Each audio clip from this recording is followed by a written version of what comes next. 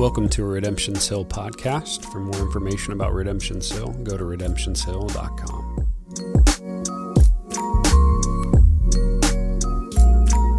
Hebrews chapter 9, verse 15 through 28. We jumped off for 2 weeks to do something on prayer and fasting, jump back into the text in Hebrews in the series that we're in, and it sets us right into a text that's kind of perfect for Easter. So let's read. It says this, Hebrews 9. Therefore, he is the mediator of a new covenant, so that those who are called may receive the promised eternal inheritance, since death has occurred that redeems them from the transgressions committed under the first covenant. For where a will is involved, the death of the one who made it must be established. For a will takes effect only at death, since it is not in force as long as the one who made it is alive. Therefore, not even the first commandment was inaugurated without blood. For when every commandment of the law had been declared by Moses to all the people, he took the blood of the calves and goats with water and scarlet and wool and hyssop, and he sprinkled the book itself and all the people. Saying, this is the blood of the covenant that God commanded for you. And in the same way, he sprinkled with blood both the tent and all the vessels used for worship. Indeed, under the law, almost everything is purified with blood, and without the shedding of blood, there is no forgiveness of sins. Hold on to that one. Verse 23, thus it was necessary for the copies of the heavenly things to be purified with these rites, but the heavenly things themselves with better sacrifices than these. For Christ has entered not into holy places made with hands, which are copies of the true things, but into the heaven itself, not to appear in the presence of God, or now to appear in the presence of God on our behalf, nor was it to offer himself repeated as the high priest enters the holy places every year with blood not his own. For then he would have had to have suffered repeatedly since the foundation of the world. But as it is, he has appeared once for all at the end of the ages to put away sin by the sacrifice of himself. That's a great place for an amen. And just as it is appointed for man to die once after that comes judgment, so Christ, having been offered once to bear the sins of many, will appear a second time, not to deal with sin, but to save those who are eagerly waiting for him. This is the word of the Lord. Father, would you draw near to us? We want to see the beauty of what you have done through Christ. May we see it profoundly. May we see it deeply. May our hearts rejoice in it. You have been so good and you have been so kind, and there's a beautiful sacrifice available to those who would believe. Let our hearts rejoice in that. Let our hearts find rest in that. May our cynicism be defeated, and may our faith grow. We pray that in your name. Amen. So again, it's good to be here on Easter. It's fun to watch. Some of you get dressed to the nines, right? And some of you are dressed to the nines as I didn't wear shorts today, or I wore shorts with a button up. That's still cool. It's fun to watch the kids run around and go search for the eggs. The excitement around Easter is a neat deal. And I mean, who doesn't love Cadbury eggs? As I went through the drive-thru at Starbucks this morning, they had a tally of Peeps versus Cadbury eggs, and Peeps was actually winning, which is very odd to me. But who doesn't like, you should like Cadbury eggs more. Who doesn't like Cadbury eggs? Who doesn't like the cute pictures? Who doesn't like the pastel colors? It's a great thing. There's a lot of beauty surrounding the day. But even as we said, before we kind of get to the Easter egg hunt, the crux of all of this is the cornerstone declaration that Christ is alive, that he's risen, the tomb is empty, and that sin and death were defeated. That is the substance. My hope and prayer for us is that we wouldn't have to try and kind of manufacture excitement for that.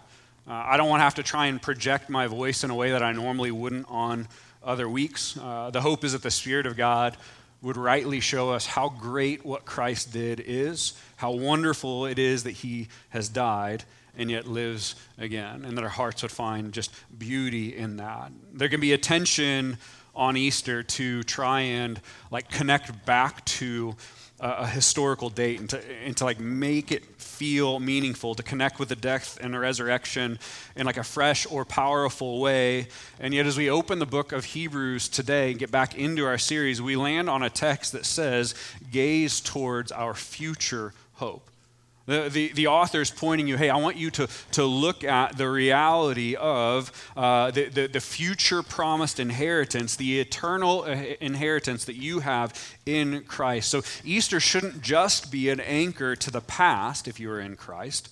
Easter also recalls what comes in the future. It isn't just about what is done, even though that's a large, large part of it, but it expresses what has been done so it can point to the beauty of what is still to come. Jesus has done something great, and that means something great in our future as well. So in that vein, we can kind of let off the pressure to try and maybe make this day feel larger than it needs to be. We can just relax and get a pure picture of the fullness of Christ and what he has done for us.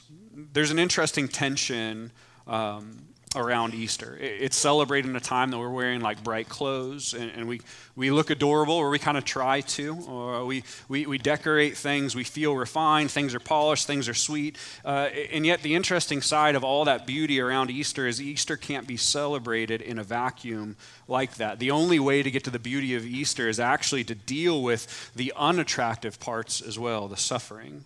There is no resurrection, no bright morning, no beautiful day, no excitement without a brutal cross and the flowing of blood and the broken body and the death of Jesus. You do not get to one without the other. You don't get to walk in the hope without seeing the suffering, which is why this text is probably pretty good for us this Easter. It declares to us the often thought of uncivilized or rejected reality that under the law there is no forgiveness without the shedding of blood. That's what we saw in verse 22. Without blood, there's no forgiveness. There is no ability to be atoned. That's it. And there's an old hymn by William Cowper that kind of deals with this.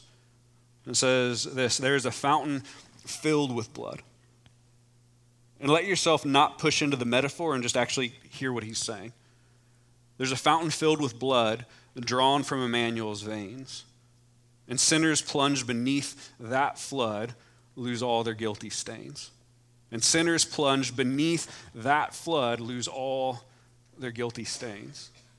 2,000 years after Jesus walked the earth, there seems to be a little bit of a slide where we have accidentally over time recreated Jesus outside of a lens of the Old Testament, where Jesus' person and work and life and death are viewed in such a way that doesn't remember the Old Testament or the Old Covenant either. And because of that, it can make this hymn kind of hard to process and hard to look at and hard to understand.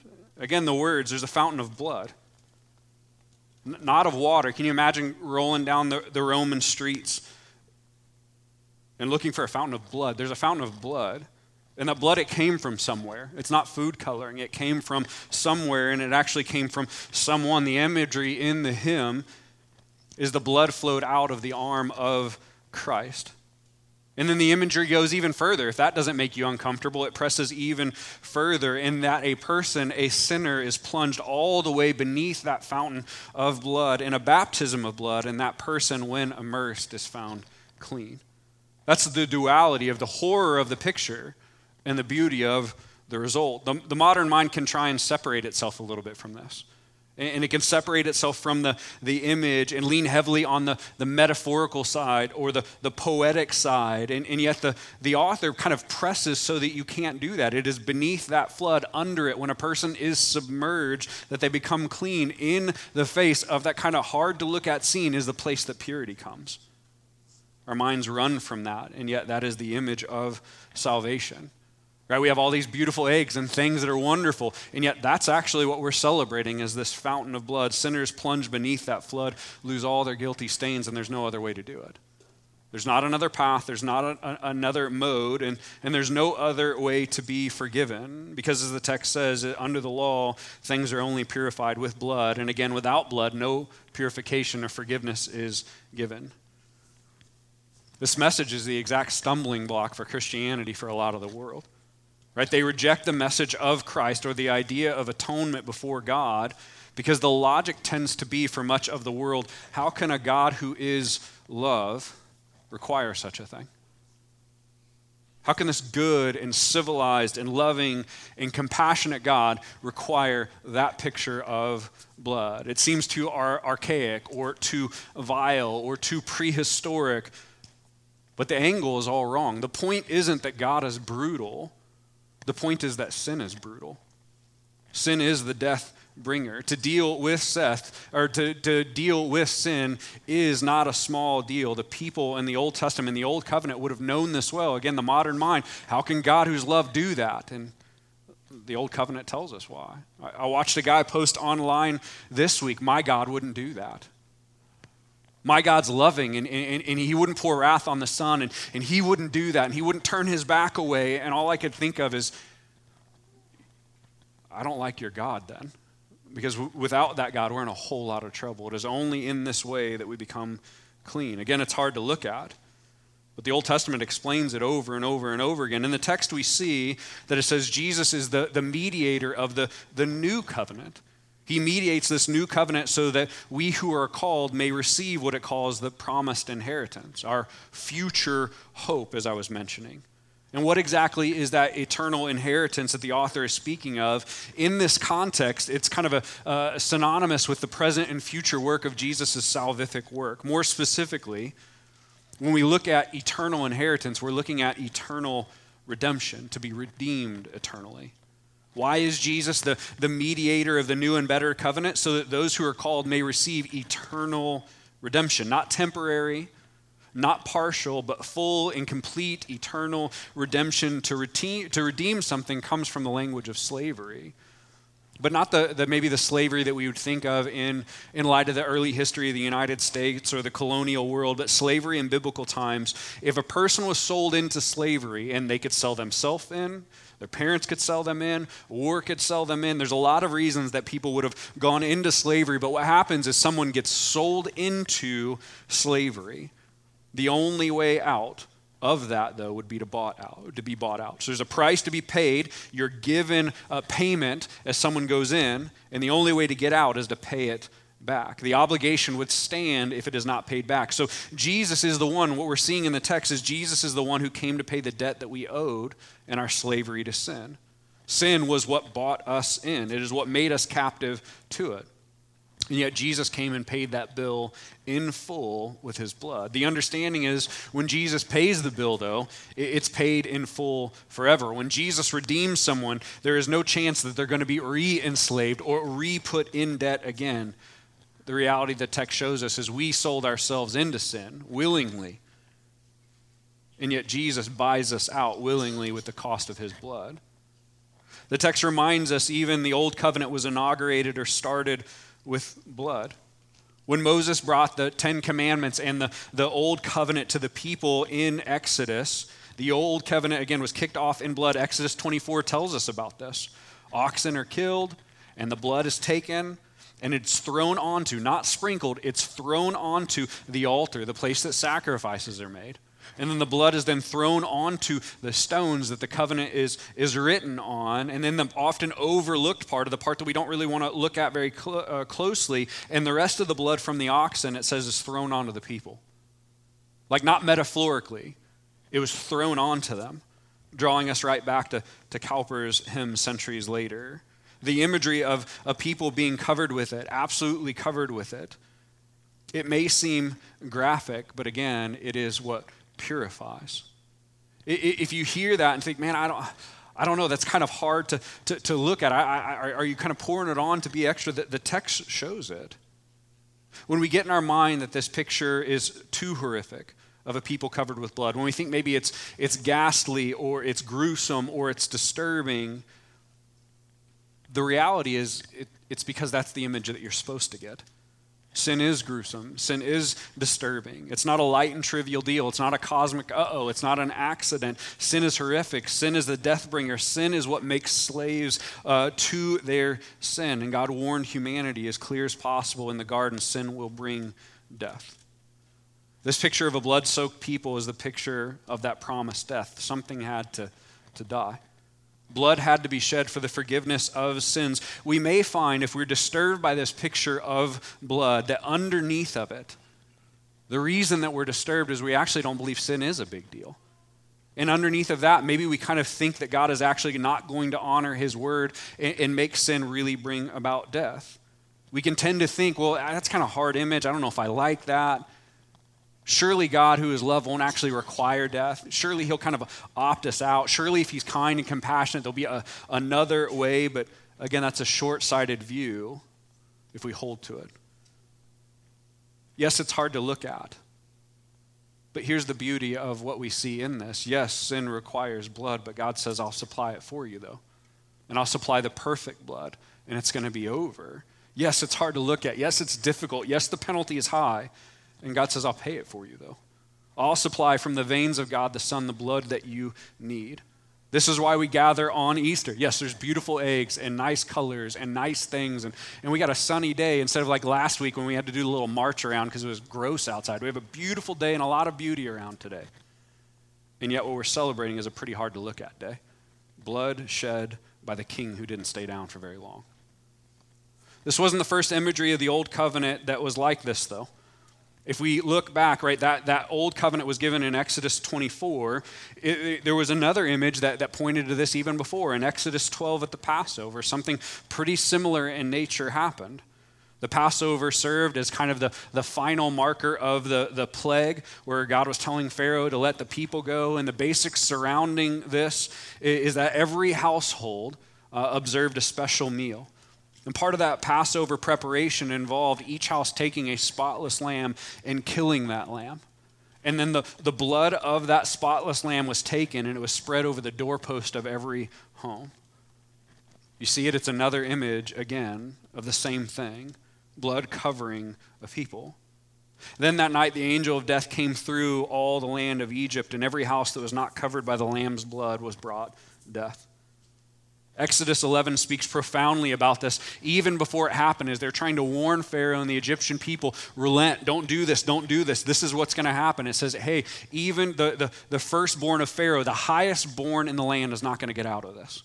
No person gets to opt out. The highest born, the son of Pharaoh, is subjected to this, all the way down to the firstborn slave daughter of the millstone grinder, even down to the firstborn of the cattle, all shall die. All that are not covered by the lamb's blood will face judgment. All who are not plunged beneath the blood will face terror. Can you imagine the horror of that night waking up the next morning?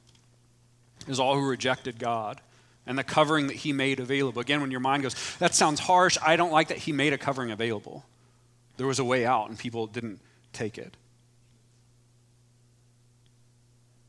All the people who did not take the warning faced the wrath of God. It would have been unimaginable. And we need to make sure to see kind of the picture laid out here. What stopped the angel of death from going into some of the homes?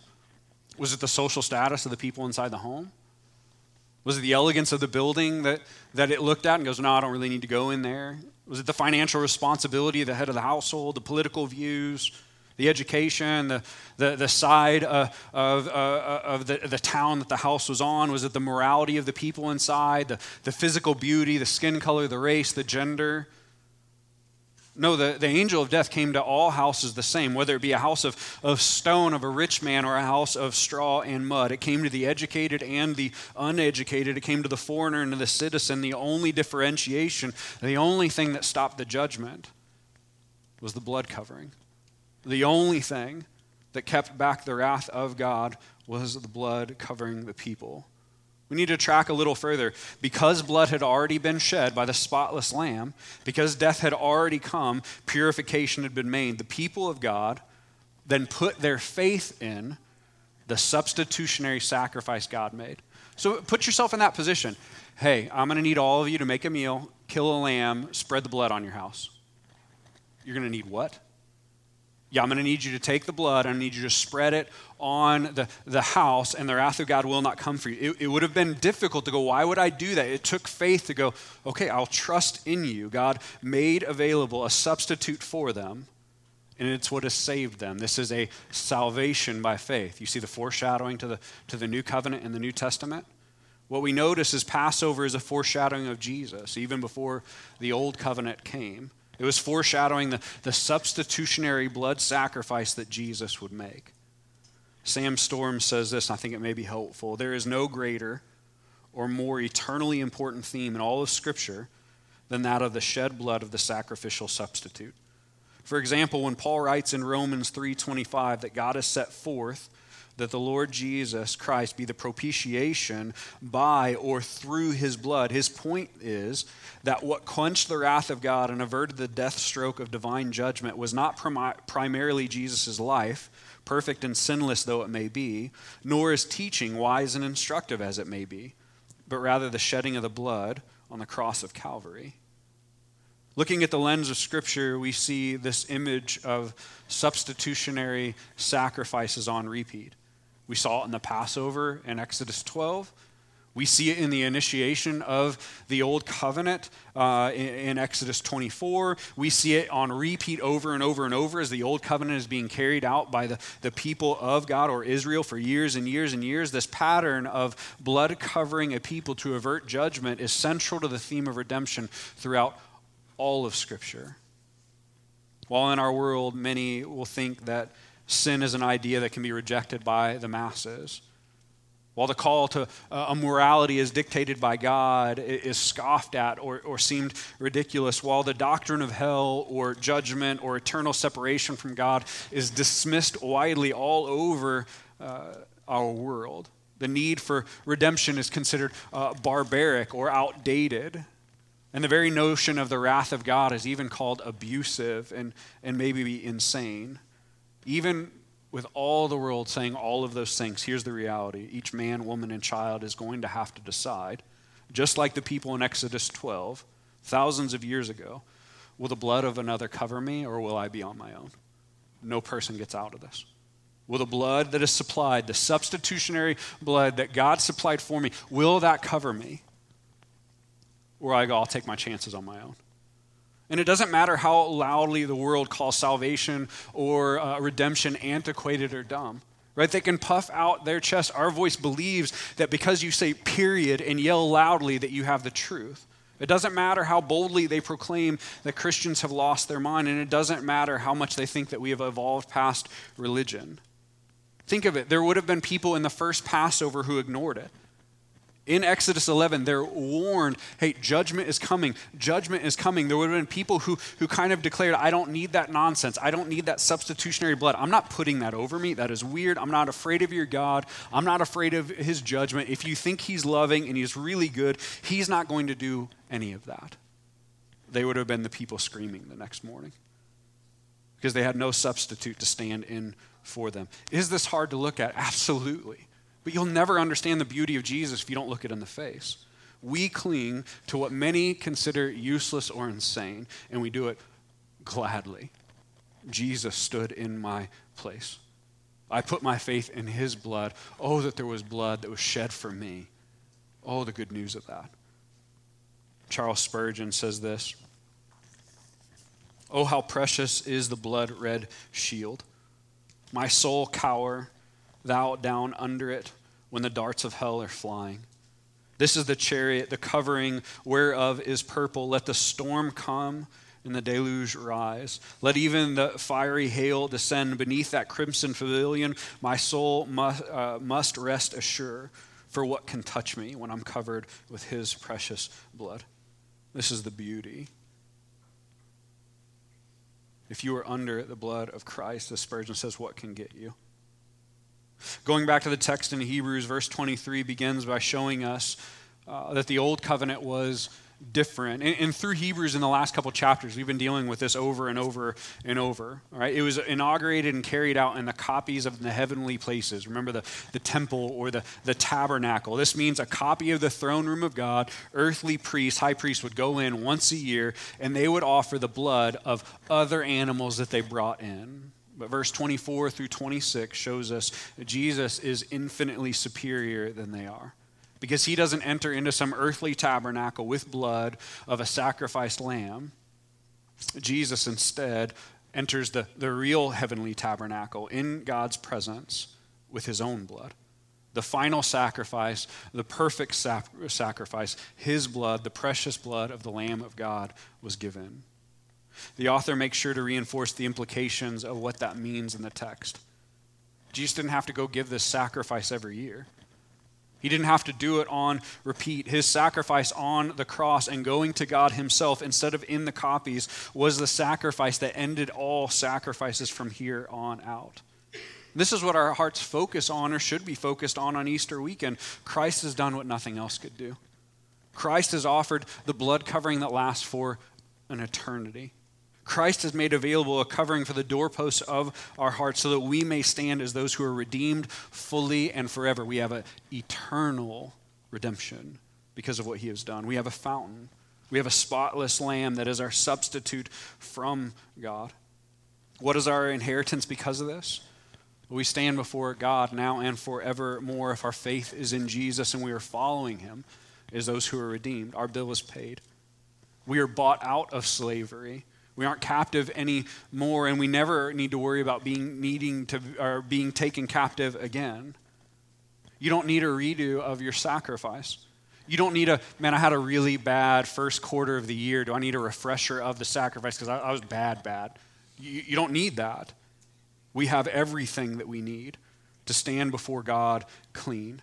And even more than clean, we stand before God as his children. This is the beauty. Christ doesn't just get us a pass out of trouble. He restores all that was lost. The lion came and laid down his life as the lamb so that sinners like you and me could have a substitute. So we may, as the hymn says, lose all of our guilty stains. Is that good news to you that you don't have to feel shame and dirty and not enough anymore because the Lord Jesus gave the perfect blood for you and you lose that when you're submerged? This is the precious blood of Christ. It's foolishness to some. It's offensive to some. It's fairy tale to some. But to us, it's our victory. It's our hope, and it's our joy, and it is our great treasure. There's a fountain. And through it, I lost my stains. And I have an eternal promise through it. That's why the song, I almost sent Garrett like 8 songs this morning. But I love the song, My Victory. Oh, your love bled for me. Oh, your blood in crimson streams. Oh, your death is hell's defeat. A cross meant to kill is my victory. Right? That's where the substitute comes in. Verse 27 and 28. And just as it is appointed for man to die once, and after that comes judgment, so Christ, having been offered once to bear the sins of many, will appear a second time, not to deal with sin. Why? Because he already did. But to save those who are eagerly awaiting. That's a really good promise. See, the ending of the text shares us the full truth about Easter weekend for us. Yes, there's suffering. Yes, there is a blood-stained cross. Yes, the event of the cross is horrific and unimaginably brutal. And Christ hung on it, and it said, it is finished, and he died. And at that moment, even creation reacted. The word says that it got dark, and the earth literally quaked as God the Son died on a Roman cross. If that were the end of the story, as Paul says, we would all be without hope and stuck in our sin. There would be no hope at all, but it wasn't the end. 3 days in the grave, and that was all she wrote. The grave couldn't hold him. Christ, the Lamb of God, rose again. And this is another wrinkle as we look at the old substitute images in the Old Testament. This is another wrinkle that nothing else had. Every other drop of substitutionary blood that was ever spilled, they all stayed dead. Every sacrifice is swallowed by the death and the grave and absorbed back into the ground and became dust. But Christ, the King, was raised by the will of God through the power of the Holy Spirit. This is the fullness of Easter, the death of God. It's the hard part. And then the victory and the conquest of the resurrection of God for his people. Christ shed his blood to bring redemption first. And then Christ stood back up again to live again after. Verse 7 and 28 says it really succinctly, and this truth kind of needs to be looked at. It was appointed for man to die once, and after that comes judgment. Right, this is the fate of all men, women, and children. Right? The fate of everyone. Life, death, then judgment. The unfolding that it wants you to see is almost like a 2-act play, right? Where there's an intermission and the beginning. In the first act, we see the life of the person, and it goes through their life, and it ends with their death. And then the curtain closes. Then as the curtain pulls back open for Act 2, the act starts with judgment. It starts with the question whether a person has a covering or not. And the remainder of that second act is colored by the answer. Those who have the covering of the Lamb of God receive no wrath. They walk in the restoration of all things in what we call the new heavens and new earth, where death no longer haunts, sin no longer destroys, where the perfect King reigns perfectly over the perfected creation. And those who don't have the covering of Christ, again, the substitute made available, they receive the due penalty. Yes, that's hard to sit on. Yes, that's heavy to sit in. But the wrath of God for the sins committed against God lands on them. Their lives have stood as a functional rejection of God. So their eternity will walk out an eternity without God. That's how it goes for humanity. Death and then judgment as a second act. But for Christ, a little different, right? It says Christ died and the curtains are trying to close, right? Okay, this is what happened. Like, draw them closed, and then all of a sudden they stop, and they have to go back open. Why? Because he gets up. It wasn't over. He didn't stay dead. He snatched the keys of death in the process. He paid for all the sins of those who are the Father's, and then he ascends back to the right hand of the Father a little bit later. Talk about a plot twist, right? Curtains are trying to come in. Like, no, there's more.